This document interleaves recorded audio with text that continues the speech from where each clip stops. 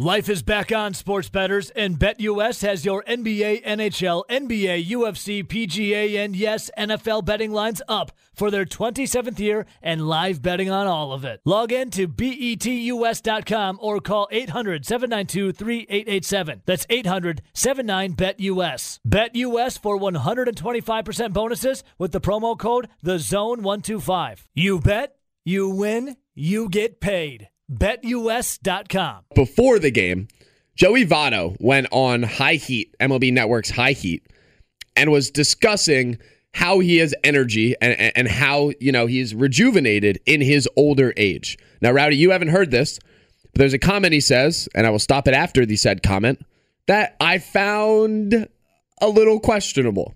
Listen to this. I think I've taken a lot of the pressure I put on myself in the past off of my shoulders, and I've allowed myself to just go play, have fun, make mistakes, but make aggressive mistakes, and that's been really enjoyable for me. And now we've got a really good club. I think of us as the type of club that can win a ring this year. What? What'd he say? Type of club who could win a Should ring. I? We've got a really good club. I think of us as the type of club that can win a ring this year. Has he seen the bullpen?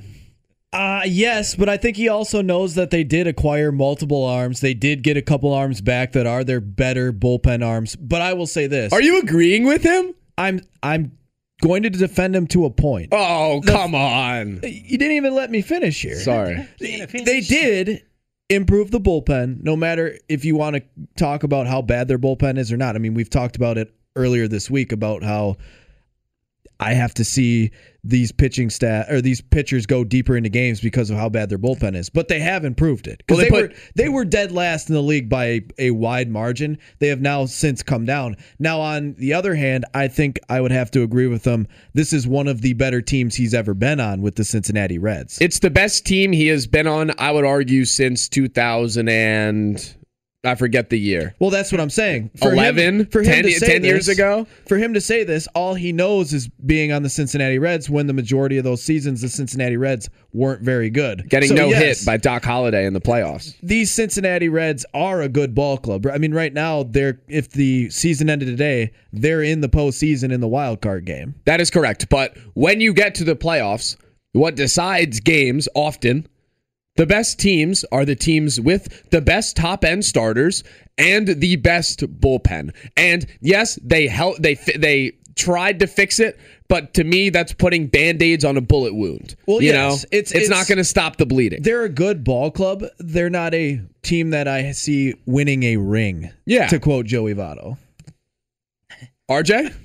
Yeah, I mean, even though the Brewers are 10-9 against him this year. Yeah, they are a good team.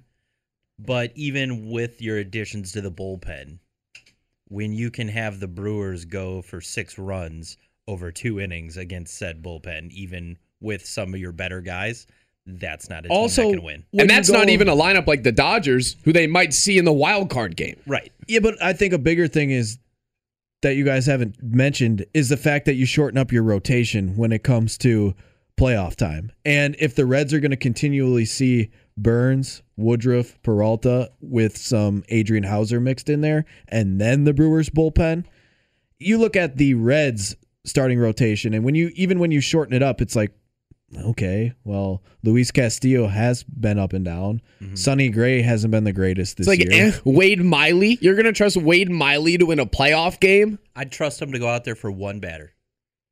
Or to throw in game 2 quite well and then pull him a little early. Yeah. So that Votto thing was alarming. I don't think now they have a chance, obviously, because they're in line. They're competing for the playoffs. They're in line to make it. But once they get on to the Brewers and the Dodgers and the Giants and actual teams that are top to bottom well-rounded, I see their flaws really becoming evident. I don't think there's any chance they win a ring this year. No, I don't think they have a shot, especially a real shot at winning a World Series either. Obviously, with where they're at right now and how San Diego is playing poorly, if they can stay hot, we do know that the Reds have an easier schedule down the stretch. It's easier than the San Diego Padres. I wouldn't be surprised if they squeaked in as a wild card, but to say that they're a legit contender to win a World Series this year, one, people haven't seen that somehow this San Francisco Giant team continues to win games. You obviously have the Dodgers and the Brewers that have much better rotations. And I think even at this point, the Braves will hit the crap out of them. Are pretty similar to the Cincinnati Reds. Yeah. I do agree with. So, Rowdy, Chase Anderson, go. Oh, Brett Anderson? Brett Anderson. I'm sorry. Chase I'm Anderson, so mad at Chase Anderson. Former Brewer. Who the Phillies paid $5 million for this offseason instead of Taijuan Walker, who's an absolute really good on the Mets. We DFA'd him yesterday. Oh. Sorry, he's on my mind. Bring him home. I have so much anger today, it's insane. Brett Anderson, go. Well, the reason we actually wouldn't bring Chase Anderson home is because when he was a starting pitcher with the Milwaukee Brewers, Craig Counsell normally pulled him after 4, maybe 5 innings. And his number is currently taken. All the time. And his number is currently taken. But I will say this, in 2017, when the Brewers were supposed to be one of the worst teams in their history, Chase Anderson had a career year and was a stud for them. Probably why the Phillies took a chance on him.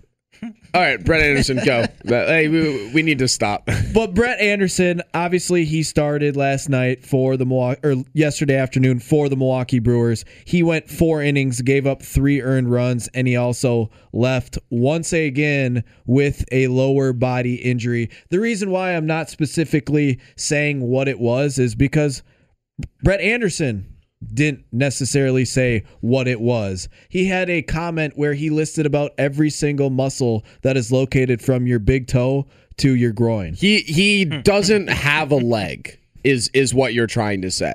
His leg is no longer intact.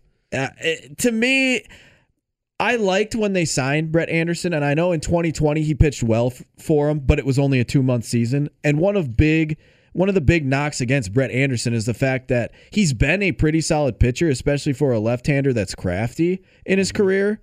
He just hasn't been able to stay healthy. He's been a guy that will get the hangnail. He's been a guy that'll have the consistent blisters. All of a sudden now, in a 162-game season in his second year with the Milwaukee Brewers, we're seeing that Brett Anderson has pretty much come up with any little injury or any little nagging strain known to man. You said 2 days ago, quote, I am confident in this series and I am fine about game 3, but the Brewers will lose if Brett Anderson gets a hangnail. And now that was a little tongue-in-cheek because it seems like every other start in the last 2-3 months, he leaves with an injury. And it's never anything serious. He's like, oh, well, I was a little dehydrated. Oh, well, my hamstring kind of felt a little bit. Or, but listen to my groin. I was working out with my wife and it's a little sore. Rowdy, if you thought that all was good, listen to what he said after the game. Fine. Just kind of tweaked my hamstring, hip, kind of groin area, kind of weird play. Just being a non-athlete, it's kind of frustrating / embarrassing. But yeah, it is what it is. He said just hamstring, hip, groin area. Because I'm just being a non-athlete. Well, RJ and I have had these discussions about Brett Anderson multiple times where it doesn't look like he wants to be there. He looks like a guy that is just half the time it looks like he's checked out or he's like, get me out of this game. Remember when the Brewers were really struggling up at the plate and they had a lot of guys that were taking terrible approaches, swinging for the fences. Mm-hmm. And then when they did have opportunities to bunt, there was Brett Anderson in one game where it looked like he didn't even want to be up there. It was just like, it was like the most, and he completely missed like 3 straight bunt attempts. It was horrible. Like, I've seen better efforts out of kids that didn't even know how to hold baseball bats. And then he walks back to the dugout with like his head down. And he's kind of like, well, I'm going to go out and pitch for another inning before probably my hamstring acts up. Like, I understand like the Brewers want to go to a 6-man rotation, but at this point, it almost is turning into bullpen games when Brett Anderson's out there. Yeah. Because he's leaving with, he just said it was a hip, groin, and hamstring. How is that even possible? I'm going to find that again. We need to listen one more time. Kind of tweaked my, hamstring, hip, kind of groin area, kind of weird play. Just being a non-athlete. It's kind of All right, so Are those three even really connected? I'm looking at my leg right now, and my hamstring is over here. My hip is over here, and my groin is. They're so far apart. I mean, I've only Maybe you just taken one wrecked everything then. anatomy class in my life, but I don't think any of those muscles are really connected. Yes, they're on the leg, but they're not really connected. They have a connecting point. It's not the hip. It's internal. But So, Rowdy, I will ask you this because obviously when something like this happens, you must react, whether it is a fair reaction or an overreaction. I'm going to propose something. What if they go to a 5-man rotation? What if the rotation, when Freddie Peralta comes back from the IL, is Woodruff, Burns, Peralta, obviously, Hauser, and Eric Lauer? Well, I think the way they need to play this here, and this may be a little tongue-in-cheek as well, but you obviously, once Freddie Peralta comes back, because it looks like he is on pace to come back next week sometime, you'll have your big three. Obviously, Eric Lauer pitches tonight. He's been throwing the ball well. You just got Adrian Hauser back. Obviously, he'll be getting stretched out the next couple starts. Why not every other start? You have Brett Anderson. We know he's going to tweak something. After he tweaks something, you put him on the IL for 10 days. You bring back Ashby. He makes 2 starts. Then Anderson comes back for a start, pitches well. And then his next start, we're obviously got to put him back on the IL again. Bring back Ashby. So you're because saying he's like an every other start guy. Craig Counsell should play a little chess moving forward. Maybe it's not just a straight up 6-man rotation. It's a 5 3/4. No, I think it's got to be about it's a 6+ rotation because Ashby's got to be the 6th guy. Yeah, but Brett Anderson is only the plus. But I was going to say Brett Anderson only could be 3/4 of. Like, I think what Brett Anderson needs to do here is he needs to somehow figure out a way for Major League Baseball to cut their season down to like 81 games. Cut it in half because he'd be great. He'd fit perfectly. Or you go play if they basketball. played half the games. But I think there's a lot of positions where the Packers have maybe a handful of guys all competing for one spot, and they're decently close races. Like when you look around the roster right now, we know that Jordan Love and Aaron Rodgers are both locks. You look at Kurt Benkert, if they decide to go with 3 quarterbacks, it makes sense to keep him if he continues to play well, or they could trade him. It just really depends on what the Packers want to do. To me, it's either they keep him or they trade him because he is good enough to go back up somewhere, especially for a team like the Falcons that will need a backup quarterback. Because they just signed Josh Rosen after McCarron goes down, and Benkert's better than Josh Rosen at this point. And he has experience in that offense. Right. As much as we don't want to admit it. But yeah, it's either you trade or he is kept. I don't think they'll be able to just stash him on the practice squad. And then you look at running backs. Aaron Jones, A.J. Dillon, they're clearly on the team. And then there's been a kind of a 3-horse race here for that third string. And I think there's a clear-cut winner in my eyes so far through 2 games. And I think Kylan Hill definitely has the inside track. It's his to lose. Agree. I think they definitely keep 4 backs, especially the way that Matt LaFleur loves to run the football. And we know that running backs do get injured. I think Patrick Taylor's probably the guy that makes the practice squad. I think they're clearly 3 and 4 over Dexter Williams. Patrick Taylor has looked a lot better than Dexter Williams. And Dexter Williams has kind of been a guy that hasn't necessarily picked up the offense well.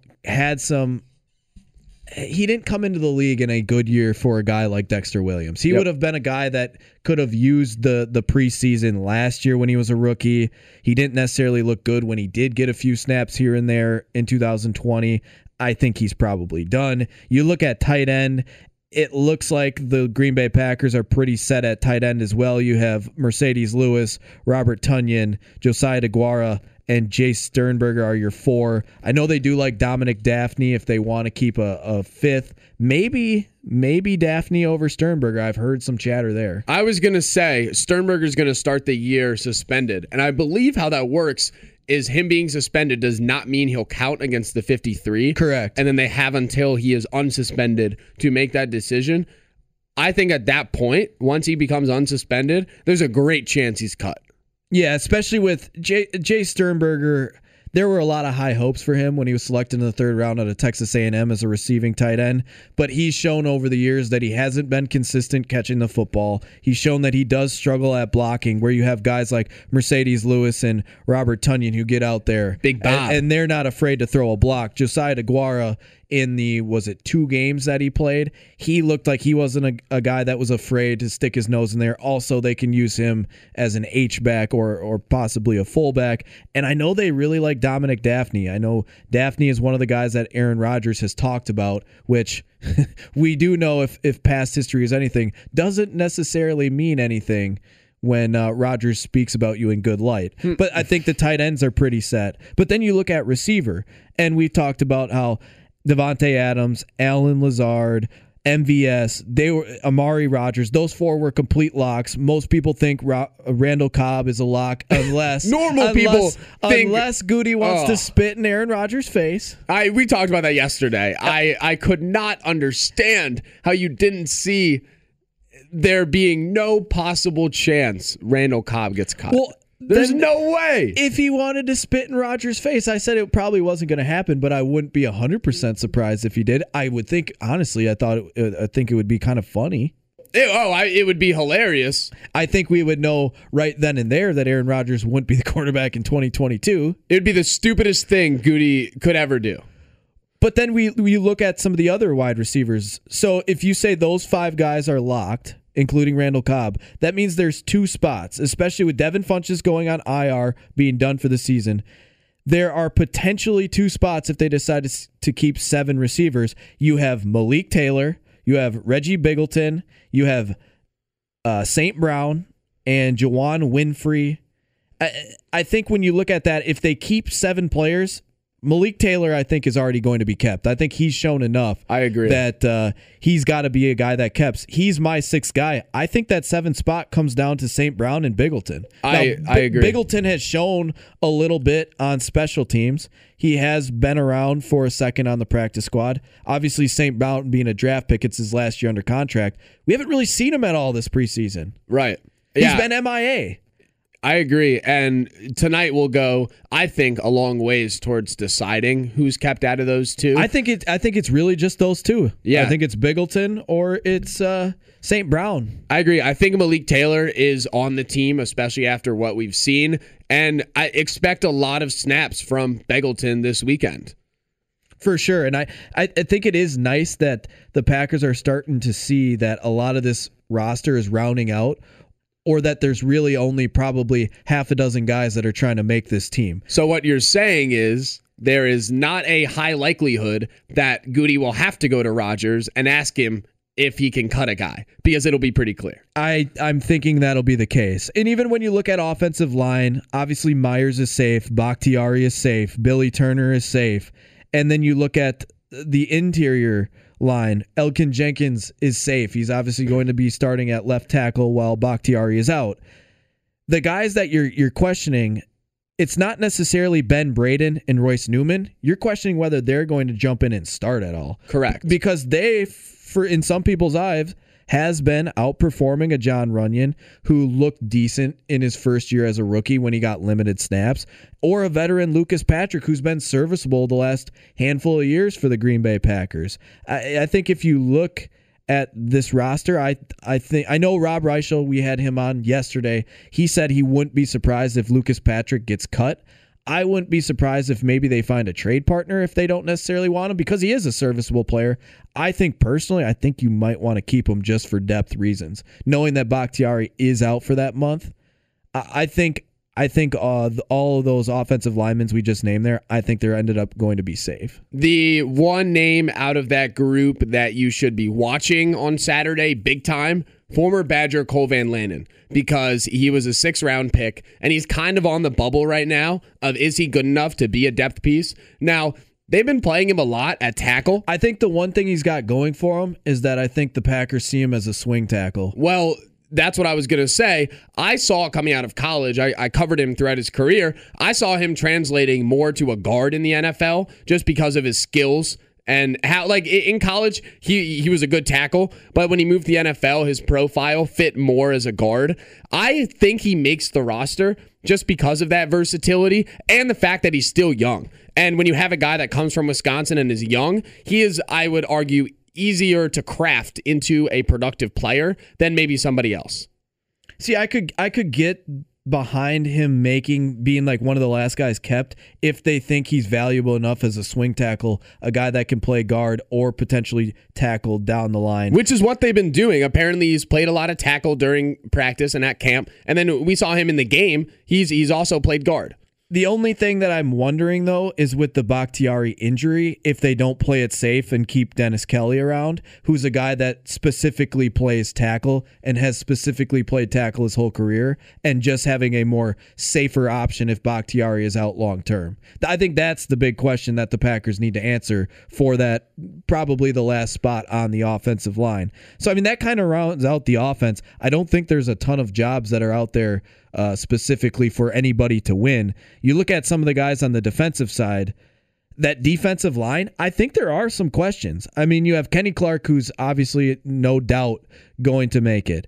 You have Dean Lowry, who's been around. He was a guy that some people thought might get cut because of the big salary cap hit that he had, and they could get rid of him, I believe it was in June, and save a bunch of money. And obviously he has not been cut yet. I don't expect him to be cut. I think he's now made this roster. But outside of that, you have Kingsley Keke. He's a guy that has flashed here and there, but he hasn't been able to stay healthy. And it's a guy that's had concussions. And obviously we know with concussions that if you get dinged a couple times with that could end your whole season. I think that's a question mark. TJ Slayton, I think he is a definite lock on this roster. He's played really well. He's shown that he can play multiple positions on that defensive line, and he's even rushing the passer for a guy that's 6'4", 330. And the other guy on that list is Tyler Lancaster and Jack Heflin. And I think one of those two guys is probably gone. Jack Heflin is that interesting name because we talked about him with Mike Clemens a couple days ago. He's just a guy that's come out of nowhere. He didn't get any offers. He ended up playing low-level college football, transfers to Iowa last year. And when I watched the Iowa game, Wisconsin-Iowa, and previewed the game, he was not one of the names that you brought up on that defensive line. You were talking about Chauncey Golston and Davion Nixon, who are both absolute studs. So now he comes to training camp, and apparently he's turned eyes. I think he's a sneaky pick to make the roster. No, I think he makes the roster too, and I wouldn't be surprised if he gets the nod being a younger, cheaper player and saving a little bit of cap space with cutting Tyler Lancaster. Because we know that Tyler Lancaster is not necessarily the most talented player ever. He plays hard, but he doesn't really have all the tools like a Kenny Clark. Right. And I think as you get older in the NFL, you might as well just go with the younger guy that's kind of showing you the exact same skill set that Lancaster has, but he's cheaper and he's younger. Right. And it would be a hell of a story because his dad came out right away when Jack Heflin got invited to the Packers training camp and said, my son's going to be the surprise. He's going to be the guy that turns heads and makes this team. I think he's going to be right. I think he's going to hit the nail on the head there. I think when you look at outside linebacker, I think it's safe to say that your top three, they're locks. The Smith brothers and Rashawn Gary, no one's touching them. We did talk with Rob Reichel. Jonathan Garvin could be a guy that could be on the chopping block. He is a guy that did play special teams until he got hurt. Former 7th-round pick out of Miami at defensive end. There are a couple guys, I don't know. I think they probably just go with 4. I think Garvin has the inside track because he can play special teams. And maybe they have a 5th guy hang around. But looking at the inside linebacker position for this Green Bay Packers team, I think we got a clearer picture of what they wanted to do by cutting Kamal Martin, last year's 5th-round pick out of Minnesota, who at times in practice flashed, and even early in 2020 wasn't able to stay on the field because of a knee injury that he suffered at Minnesota. He had another knee injury this year. Now, granted, it was slight, but it was hampering him, and he just didn't really have the speed, I don't think, to play inside linebacker. And when you have an undrafted free agent in Chris Barnes, 100% outperform him last season, and then you pick up Devondre Campbell, a guy that was turning heads at practice. Those two clearly seem to be ahead of him on that depth chart. And then it looks like Brian Gutekunst decided to go with some special teams depth instead of a potential Kamal Martin with a Ty Summers. I think Ty Summers has made this team a guy that was a late-round pick a few years ago, but he plays pretty good special teams. He's a guy that has some speed, and he's not a terrible third-string inside linebacker when you need to play him in a pinch. And you also have to remember they did draft Isaiah McDuffie out of Boston College later in the 2021 draft. And the guy that I feel like everyone forgets about because, like Brett Anderson, he's always hurt, Oren Burks. I was about to say, I'm an Oren Burks guy. From what I saw in the first preseason game, that was enough for me to have him make the team. Well, Brian Gutekunst was an Oren Burks guy as well, because when you look at his film, you're seeing a guy that he's like a huge safety and a small linebacker. You know, he can cover a little bit. He can run. He just can't stay healthy. Yeah. And that was one of the reasons, you know, I think the locks on the roster is Barnes, Campbell, and Summers. I think McDuffie has a really good shot at making the roster, being that he was a draft pick and he has had his hat around on a lot of the tackles in the first couple preseason games. Oren Burks is the wild card. He's the wild card. Are you going to go with a guy that hasn't been proven to be healthy, or are you going to go and roll the dice on a guy that might have more skills?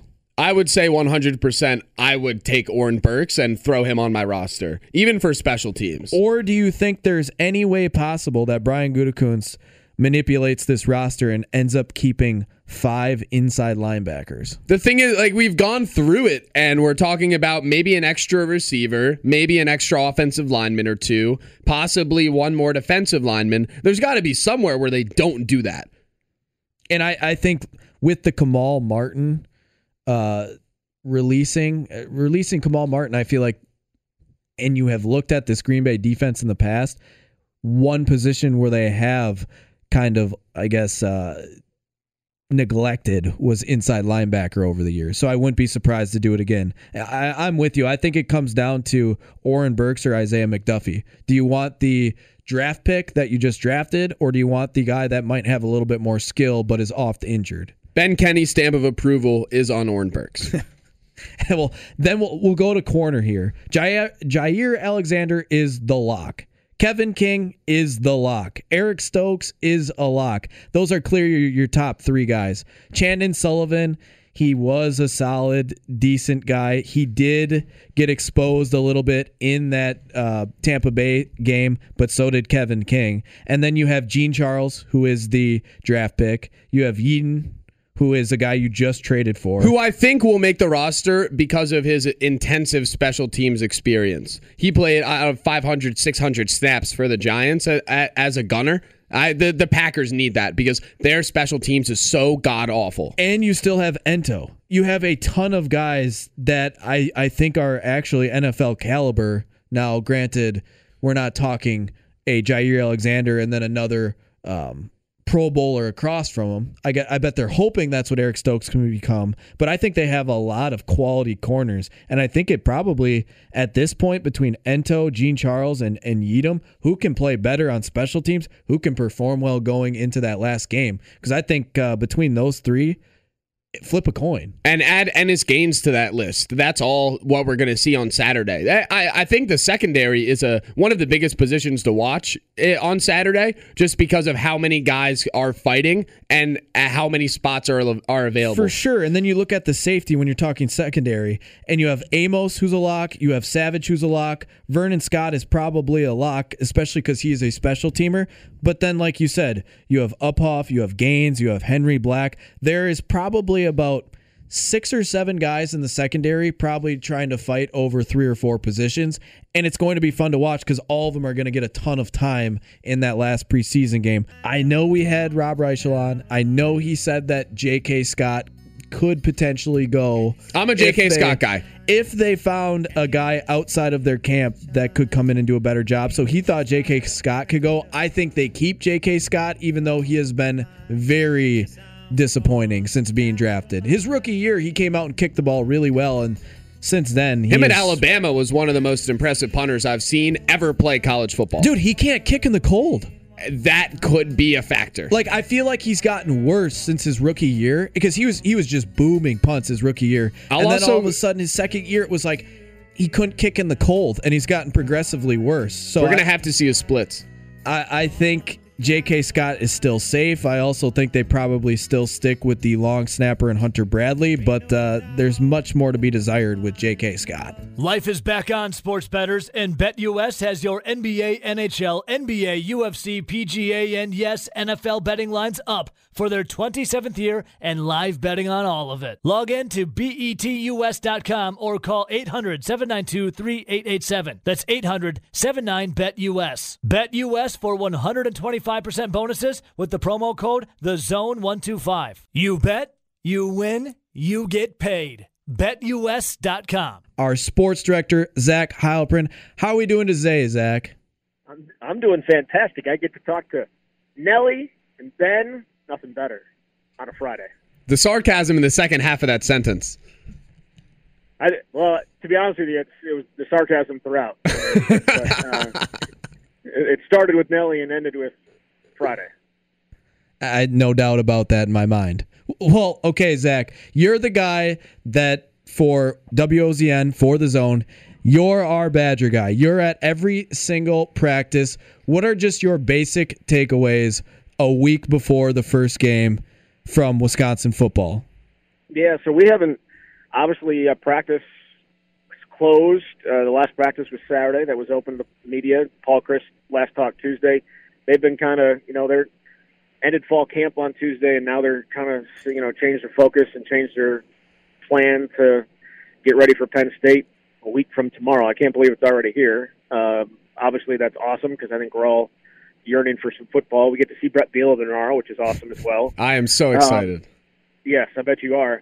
But yeah, for Wisconsin, I think it's, I think everyone is excited about what the team could be, but I think there's also like the underlying questions that remain. We think Graham Mertz is good. Well, I guess I should say most of us think Graham Mertz is good. I know Nelson's not necessarily on that bandwagon. I just need to see it for more than one game. Yeah, no, and that's the thing. Like, I think we all need to see it. We think it's good. We think he's good, but with the last 5 games of last season were not particularly encouraging. But again, there were a lot of things going against him. So, do we know if he's good? Well, and we'll find out. I think we'll find out against Penn State. There's, can the offensive line be a dominating unit that they weren't? They really haven't been the last 2 years. And even if you want to include 2018, that much talked about offensive line that was on the cover of Sports Illustrated didn't necessarily, obviously Jonathan Taylor ran for over 2,000 yards, but the offensive line wasn't dominant in their respect, especially in the pass game. Can Danny Davis and Kendrick Pryor stay healthy? Is the defense as good as we think they are? And is the defensive line going to be able to replace Garrett Rand and Isaiah Loudermilk? We think that they are. We think all these things, and we've seen it over the last month. But does it actually, come to fruition against Penn State next Saturday? We don't know that, and that's the thing that I think a lot of people are excited to find out. Well, we had you on earlier this week, Zach, and one of the things that you mentioned was injuries, both on the offensive line, the wide receiver position, and running back. And you mentioned how potentially Jalen Berger's knee injury could make him the number 2 or potentially factor into how they use him. So it's not an injury per se. It is a condition, Osgood-Schlatter's disease. I believe I pronounced that correctly.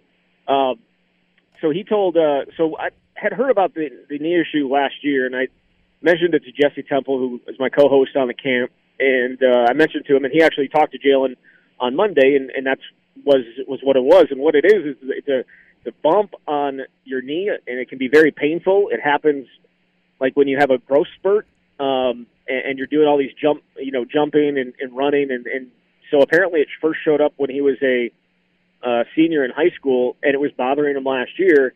Now, Paul Chryst said that there was no pitch count for Jalen Berger, despite the fact that he never carried more than 15 times in a single game, and like it was 15 exactly, like 3 straight. So he said that wasn't a coincidence that it was 15, but Jalen did. So it's not necessarily a disease or I should say it's not necessarily an injury. It's more of a condition that he's going to have to deal with. Sometimes it's painful, sometimes it's not. But that's certainly, I think you can point to that as one of the reasons why he didn't carry more last year.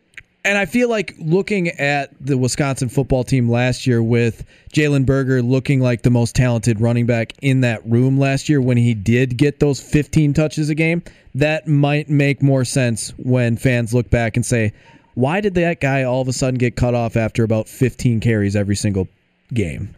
Yeah, no, and I don't think he's never going to be like a 25, 30 carry guy. He just doesn't have the body for it. But I think 15 or 20, and then you're getting him involved in the passing game. The thing about him is, him and Chez Mellusi have similar body types and similar skill sets, and especially the ability to catch the ball. So I think they will, I don't know if they cancel each other out. They don't. They're both really talented guys, and I think they're 1-2 at this point. But I think a guy like Isaac Garendo, who is a different body type, a guy who's 220, but also runs a 4.36 or 4.37 40-yard dash and can run ran 24 miles an hour this off season, is a guy that I think is going to play a heavy role if he can stay healthy, and that has always been, a thing with him. I remember back to the Rose Bowl when we were talking with John Settle, the former running backs coach, and this was, when Jonathan Taylor was finishing up, and he said Isaac Garendo, talent-wise, physically-wise, is just as good as Jonathan Taylor. Like, that's the type of player he thinks he could have been, but he just hasn't been able to stay healthy, and we'll see if that's the case. I think he's going to have a big role if he does. And he was one of the guys that was given the opportunity to play a little bit last year, and like you said, he couldn't stay healthy. So we've talked about some of the injuries on that running back front. Do you have any updates on Danny Davis or Tyler Beach? Yeah, so I don't remember the day we talked. We talked Tuesday, I think. And we heard from Paul Chris later in the day that he expects Danny Davis to be good for the opener. He was dealing with a head injury. We all know the issues that he dealt with last year with the concussion that knocked him out of the final 5 games of last season. So that's always a concern, but it sounds like they're going to have him. And then Tyler Beach also, they expect to have him back. We don't get to see practice, but we were able to, when Paul Chris was talking, I was able to look behind him and see these guys work it out. Tyler Beach was in full uniform. And the other good aspect of that was Logan Brown was also back, the talented 5-star tackle who figures to be the backup at left tackle this year. He had a head injury, but he was back practicing, towards the beginning of this week as well. So I think they're getting a little bit healthier. I think they're going to have Logan Bruss at right tackle, and they're probably going to have the offensive line that they want out there against Penn State. Definitely awesome news given how much they struggled to run the ball last year. Zach, season now 8 days away. Are there any games on the schedule, aside from the obvious of Penn State, Notre Dame, Iowa, any sneaky tough games you see coming up? Is Army sneaky tough? Like, I feel like everyone points to them all the time just because they play such a different style of football on offense, with the triple option. I don't know if that's sneaky. I don't think it's a guarantee. Usually the non-conference, you can throw your helmet out there and you're going to win 3 games, though certainly Wisconsin has played a little bit tougher, getting a Power 5 team most of these years, and they're going to be playing at least one Power 5 team in the non-conference every year through, I think, like 2050 at this point. Yeah, can't wait for that 2058 matchup with UCLA. Zach, take it for what it is. I do think that this Army football team is sneaky good and much more sneaky good than comparable to like the Hawks team from 2-3 years ago. I'm not sold. No, I certainly think it is. We saw Wisconsin stumble against BYU a couple years ago, so it's not there's no guarantees. In terms of Big Ten, does Minnesota bounce back? I think I don't think anybody's expecting them to win the West, but can they bounce back by the time Wisconsin plays them at the end of the year? Where are they both? Or will Wisconsin have rack up the West, or is it going to be potentially a Big Ten West title game like it was 2 years ago? I don't know. The home games are your toughest games, right? You get the road games are Rutgers, Illinois, Purdue, and Minnesota, and then obviously you have the neutral site game in Chicago that I think probably will have a healthy Notre Dame advantage. But I really don't. Army, Minnesota, maybe if you're looking for just an outlier there. Yeah, I mean, Minnesota would be the one for me because I think they do bounce back. I'm sure Ebo will ask you this next week, but I have to now. How do you see the season shaking out? When we go to sleep on the night of November 27th after Wisconsin plays Minnesota, where do the Badgers stand? This is funny you asked that question. I saw your tweet yesterday talking about how you and your co-host on a podcast that won't be mentioned. Oh, come on. Have sky-high expectations. And so then I'm like, all right, well...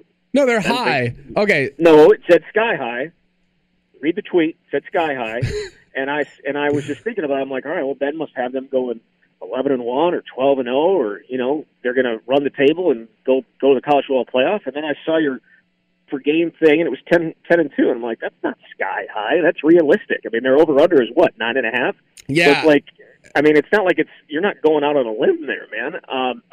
That's what and I'm prefacing all this by then saying I think they're going to go 10-2, and say, I do think they lose to Notre Dame, and I think they lose another game along the way. I don't know what game that's going to be, but I think that ends up happening. I think they beat Penn State, they beat Michigan, beat all these other teams, but I think there's one loss coming up that I can't necessarily see at this point. Okay, Zach, so you have been around practice more than anyone I know.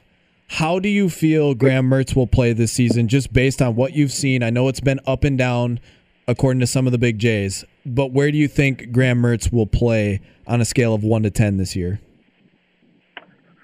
I think he plays a 7, and I think Jack Cohn plays an 8, and people will be very, very upset about it. I for one will be I was curious. That will make me happy. I was curious where you would come in on that, and I'll take a 7 from Graham Mertz on obviously 10 being his Illinois type game, because I think 10-2 like Illinois is like 11. Yeah, I think 10-2 is very realistic with a Graham Mertz being a 7 out of 10 on that scale. Yeah. And if he's an 8 or a 9, I think they could win potentially 12 games and go 12-0. Zach, I meant Sky. I need to clarify that, because yes, if you nitpick the words, 10-2 is not an overly out there prediction. However, when you get past that regular season schedule, that's where I see them actually outperforming what everybody thinks they'll do. Everyone thinks they're going to go lie down and get crushed by Ohio State. I don't think anybody thinks they're going to lie down, but when you haven't beaten a team for 11 years, you don't necessarily expect them to beat them. Now, I will say that they have played the last 2 times that they played in the Big Ten title game. Wisconsin was right there. They were 43 yards away in 2017. They were, they had a double-digit lead in 2019, and they couldn't hold it. But that's just because Ohio State's a much more talented team than Wisconsin, and that really hasn't changed. You need to have a difference maker, and right now I can't point to a guy in Wisconsin team that can be like a Jonathan Taylor, because Jonathan Taylor was a huge difference in that game in 2019. Like that first series that he just they ran the ball right down his throat and broke that long one, had the one before halftime. Like, you need that type of guy, I think, to have a chance when an Ohio State offense is going to put up points, no matter how good your defense is. And I'm not necessarily sure right now, at this point right now, that Wisconsin has that type of guy on offense. And if Wisconsin doesn't have that type of running back that they can hand the ball off to, if Jalen Berger's going to have that knee issue and maybe Chaz Malusi isn't as good as some people think he is, that's where it's going to come on Graham Mertz, and he's going to have to do it with his arm if Wisconsin Badgers expect to hang into those games with Ohio State. But I'm with you. I think relatively looking over the last 5 years, outside of a couple of games, Wisconsin's been very competitive with Ohio State. Yeah, if you throw out the championship game in 2014 and obviously the regular season game in 2019, they've given them games most of the time, and they took them to overtime in 2012 and in 2016, I think it was. The 2013 game down there was a tight one at halftime. So I mean, they've had their opportunities to win. They just haven't been able to get it done, and we'll see. They haven't played them in Madison in, it feels like, quite some time. I think it was 2016 is the last time they played in Madison. So, we'll see. Ben, 10-2, 9-3 probably are both realistic. I'm not parsing words with that. You wrote it, so I understand. I just wanted to clarify that. My regular season prediction, I see them going 10-2 in the regular season, but I see. I don't want to say I think they will go out and beat Ohio State, but I think they have the biggest chance. I think they have the biggest chance to beat the Buckeyes of any Badger team in the last 5-6 years, because I think Ohio State just cannot possibly be the same team without Justin Fields. Like I think there's an inevitable step down, and the gap right now is not as big as it used to be. Justin Fields, yes. We'll see what happens come December, right? Like, there's a long way to go to December, and by the time if they play in December, whoever the quarterback is, whether it's Stroud or whoever else, is going to have 12 games under their belt, and Yeah. and they're going to be pretty good because it's Ohio State, and they're always really good. Yeah, like it and- doesn't. I mean, obviously Justin Fields is different, but Dwayne Haskins put up 50 touchdowns, so it's not like they haven't just fill guys in and fill guys in and fill guys in. That's what they do. That's why they're Ohio State. Yeah, that is true. I'm saving my actual prediction of who wins the Big Ten and where the Badgers end the season. I'm saving that for my podcast that you won't name on air. Yeah, we don't name podcasts like that on air. However, if you'd like to listen to an actual podcast we can name on air, The Camp, new episodes 2 times a week, every week this season. Myself and Jesse Temple from The Athletic. You can go listen to that, and we will promote the heck out of that. But yeah, I don't know what podcast Ben's talking about. Speaking with sports director Zach Heilprin. Zach, before I let you go, I want to comment one more time with the Graham Mertz and the Ohio State. We know that they have been close, and it has come down to, well, Jonathan Taylor gets stopped. What's the quarterback going to do? Do you think, kind of like what Ben just said, that if Graham Mertz plays well, and we know that Ohio State is going to have a good quarterback, we just don't know how good, it's a question mark, do you think this is potentially the first time that Wisconsin could have the better quarterback in that matchup, in a game that seems to be very tight at a lot of different positions? Yeah, haven't seen any of those 3 guys, right, for Ohio State. Stroud's obviously going to be the starter, but who knows what happens. They got all 3 of them are 5-star kids, aren't they? Pretty sure they are. And I mean, their bad ones are like highly rated 4s. Yeah, so they wanted Graham Mertz. Like, Graham Mertz, Ohio State wanted him in that room. They went after him hard, and Wisconsin was able to hold on and keep him in. I think he's got the physical tools at the same level as probably both those guys. I don't know, the true freshman that came in early, Quinn the kid from Ewers? Texas. Yeah, he's insane. Like, I physically, he's just insane. Like, his arm is just ridiculous. But I think Graham is as physically gifted as a quarterback as Wisconsin's had since Russell Wilson, and so he gives them, their best chance in this matchup, probably of any quarterback they've had. Though Jack Cohn, I thought, played pretty well in that championship game in 2019. Yeah.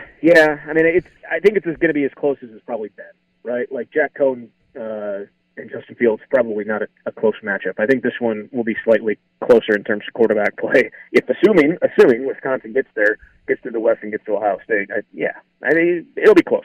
Again, we don't know. That's the thing about Graham Mertz. We don't know. We've seen flashes and glimpses. Zach, it's the longest 3 years of not knowing. I know, it sucks, man. It sucks because last year was just so weird, and we saw how good he was against Illinois, and it was Illinois, and there were a lot of guys running open all over the place. But then COVID hit, and 2020 did its work on injuries and all that stuff. So next Saturday is going to just be, I think, in my opinion, it's going to go one way or the other. He's either going to rip it up, and everyone's going to get back on board, or it's not going to go well. And I'm kind of under that same view. Yeah, otherwise it's going to be like, all right, well, I guess this didn't work out. But that's, I think it's going to be I lean towards the former idea there. I think he's going to not rip it up, but I think he's going to have a really good game. Well, Zach, thanks for joining us. I'm going to leave both you and Ben with this. You guys both need to quit being sissies. They're going 11-1 this year, and they're going to play Ohio State in a competitive Big Ten championship game. I'll make that prediction in early December. But thanks for joining us, Zach. All right, guys. And there he is, our sports director, Zach Heilprin, on the Wisconsin Badgers football team. A little bad blood between you and Heilprin? Not at all. I mean, we have a rival podcast that I'm not going to name and a website. Not at all. Not at all. I feel like there's some he isn't bad a fan blood. of some of my tweets. I feel like there's some bad blood. Don't worry. I mean, there's bad blood through everyone here. He was gunning for me too. No. This is I don't word some of my tweets correctly, but what are you gonna do? Yeah, the jury's definitely still out on your tweeting. What do you mean? Who's the jury? Are you part of this? That's one that you'll have to figure out. Oh, come on. What do you mean? I'm excited for the Badger football season. Like I said, Zach is like me, but I would say even more pessimistic than me most times. And I'm looking at this schedule saying 12-0, 11-1, 10-2. If they lose 3 games, Graham Mertz would have had to have played horrible. That's because you're like a glass quarter full guy. Like, it's not even like glass half full, glass half empty. It's like glass 20% full. Like, when I see something and I feel very confident in something, then I can talk up to it.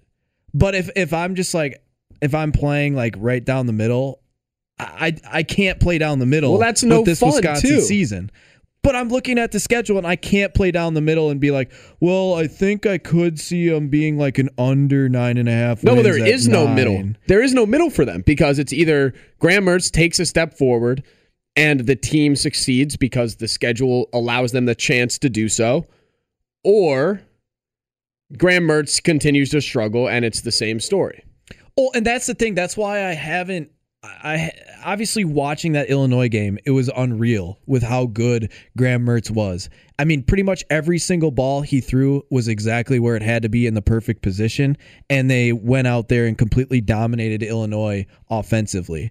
Now, looking at the rest of his season, he was still healthy, supposedly, in that Michigan game. Oh, yes. And he played above average. He played above average, but it wasn't the Illinois game, which it's going to be hard to get Patrick Mahomes, Russell Wilson, J.J. Watts of the world tweeting about you every single weekend. I get that. Now, the Michigan game, in my opinion, he still played well, especially for a kid making his second ever start, and he was out for 2 weeks after having COVID, and it was a weird COVID season. But then after Michigan, that's where it all started falling apart. You hear that he had a shoulder. His top 2 wide receivers were out. Like, I get it, but I'm still not 100% sold that we are going to get the Illinois-type performances every single week. But if we do, this is a team that could potentially play in a college football playoff. There's no doubt in my mind. Yeah, I'm not sold on it either, but I also think the entire setting lends towards him succeeding. Last year, all lended towards him struggling just because of the adversity, the injuries, his injury, COVID. This year, I think it's going to be completely different just because of what's around him, and he's in a setting where he is set to succeed. Well, and I also know that we were both Jack Cohn guys, and I am still a Jack Cohn guy. And I know that we still believe that Jack Cohn has a higher floor than Graham Mertz for what we've seen. Graham Mertz just has the higher ceiling. With Jack Cohn, I think you have to play a perfect game to get to the college football playoff. If you're Wisconsin, I personally don't know if you had a shot at winning a college football playoff with Jack Cohn. I don't think so. But if Graham Mertz can be that Illinois good, you have that higher ceiling. You have that more of ability to win a Big Ten championship and an actual ability to compete at a national championship level. So we talked about the Brewers earlier in the show. We talked about how Brett Anderson, there was a lot more to be desired, especially from some of his comments. We haven't really talked about their upcoming matchup with the Minnesota Twins. And the Twins are a baseball team that, well, we do have some Twin fans that listen, and I apologize for opening some wounds. But they're a team that has fallen flat on their face. A team that at one time was projected to be a contender in the Central, and at one point were favored to win the Central. That is nowhere near what has happened to the Minnesota Twins. They started out the season taking 2 out of 3 from the Milwaukee Brewers, and actually the Brewers were lucky to win one of those games thanks to their bullpen blowing it and to some really bad errors. But outside of that, the Twins have not had a ton of success this season. The Brewers just get done taking 2 out of 3 from Cincinnati, the team that is leading in that second wild card spot. The Brewers just continue to march on. What are we thinking here for this series, and I guess more so tonight's matchup? Well, bright side, if you are a Twins fan, this terrible season does mean you avoid getting absolutely smacked by the Yankees in the ALDS. So at least it will not be the same old of making it to the playoffs, somehow finding a way to play the Yankees and then getting crushed. For the Brewers, I see more of the same. I especially now taking 2 or 3 from the Reds. Cruise control is on. Playing very safe with Willy Adames' injury, as well as all of the injuries. Peralta is expected back this, maybe not this series, but this week, I believe correct? Next week, yeah. Yeah, so you're cautious with all of that because you have the division pretty much wrapped up. You just try to win series. You try to take 2 of 3, and the Twins suck, so it shouldn't be that challenging. Yeah, you look at the 3-game series. It's in Minnesota. First pitch tonight at 7:10. You can hear it on these airwaves, 96.7 FM, 1670 AM, The Zone, WOZN. You look at the matchup tonight, you have Eric Lauer. Obviously, Eric Lauer has thrown the ball really well since being inserted as, I guess you would say, the quote-unquote sixth man into that rotation. Opposing him, Andrew Albers. He's a young kid from Minnesota. At this point, it's just open auditions, I guess you would say, for this Minnesota team with these young pitchers on the pitching staff. Both are lefties. You look at how both of these teams have done against left-handed pitchers. The Brewers' OPS and hitting-wise are in the middle of the pack. Minnesota, they're in the bottom third when it comes to hitting lefties. So I think you would have to say that the Milwaukee Brewers no doubtedly would be heavy favorites in Friday night. You look at Saturday's matchup, you have Adrian Hauser on the mound for the Brewers. You know, it's just his, third start back since COVID. They're still stretching him out. He's still a guy that right now isn't a guy that's going 6 innings. He's probably going to give him 5, but we know that Brewers bullpen posing him is yet another younger kid, a Barnes. I mean, this is another game in which I can't imagine the Brewers would be anything but a heavy favorite. But then you have Sunday, yet another kid, a young kid for the Minnesota Twins in Jax, and the Brewers, TBD. Any idea what do you think the Brewers do? Maybe a Brent Suter spot start, Aaron Ashby getting a start? I would love either of those two options. It's obviously not going to be Brett Anderson because he is, quote, and I am going to play this again, not an athlete. Just kind of tweaked my, hamstring, hip, kind of groin area, kind of weird play, just being a non-athlete.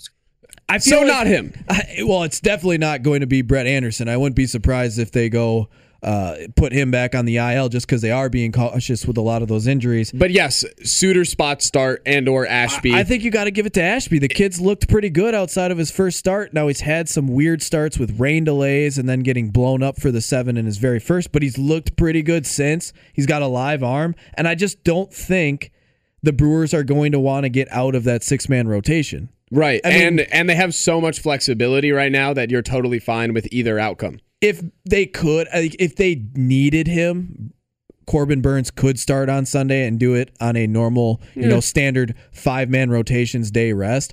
I don't think they're going to want to overly push Corbin Burns, Brandon Woodruff. Like I said, that 3-game series with the Cincinnati Reds, that's a 16 games and 16-day stretch that I don't think they're going to want to push, especially their young horses, any harder than they have to. We've already seen them starting to take the gas pedal off just a little bit, making sure that there's extra days of rest for Peralta, for Burns, and for Woodruff.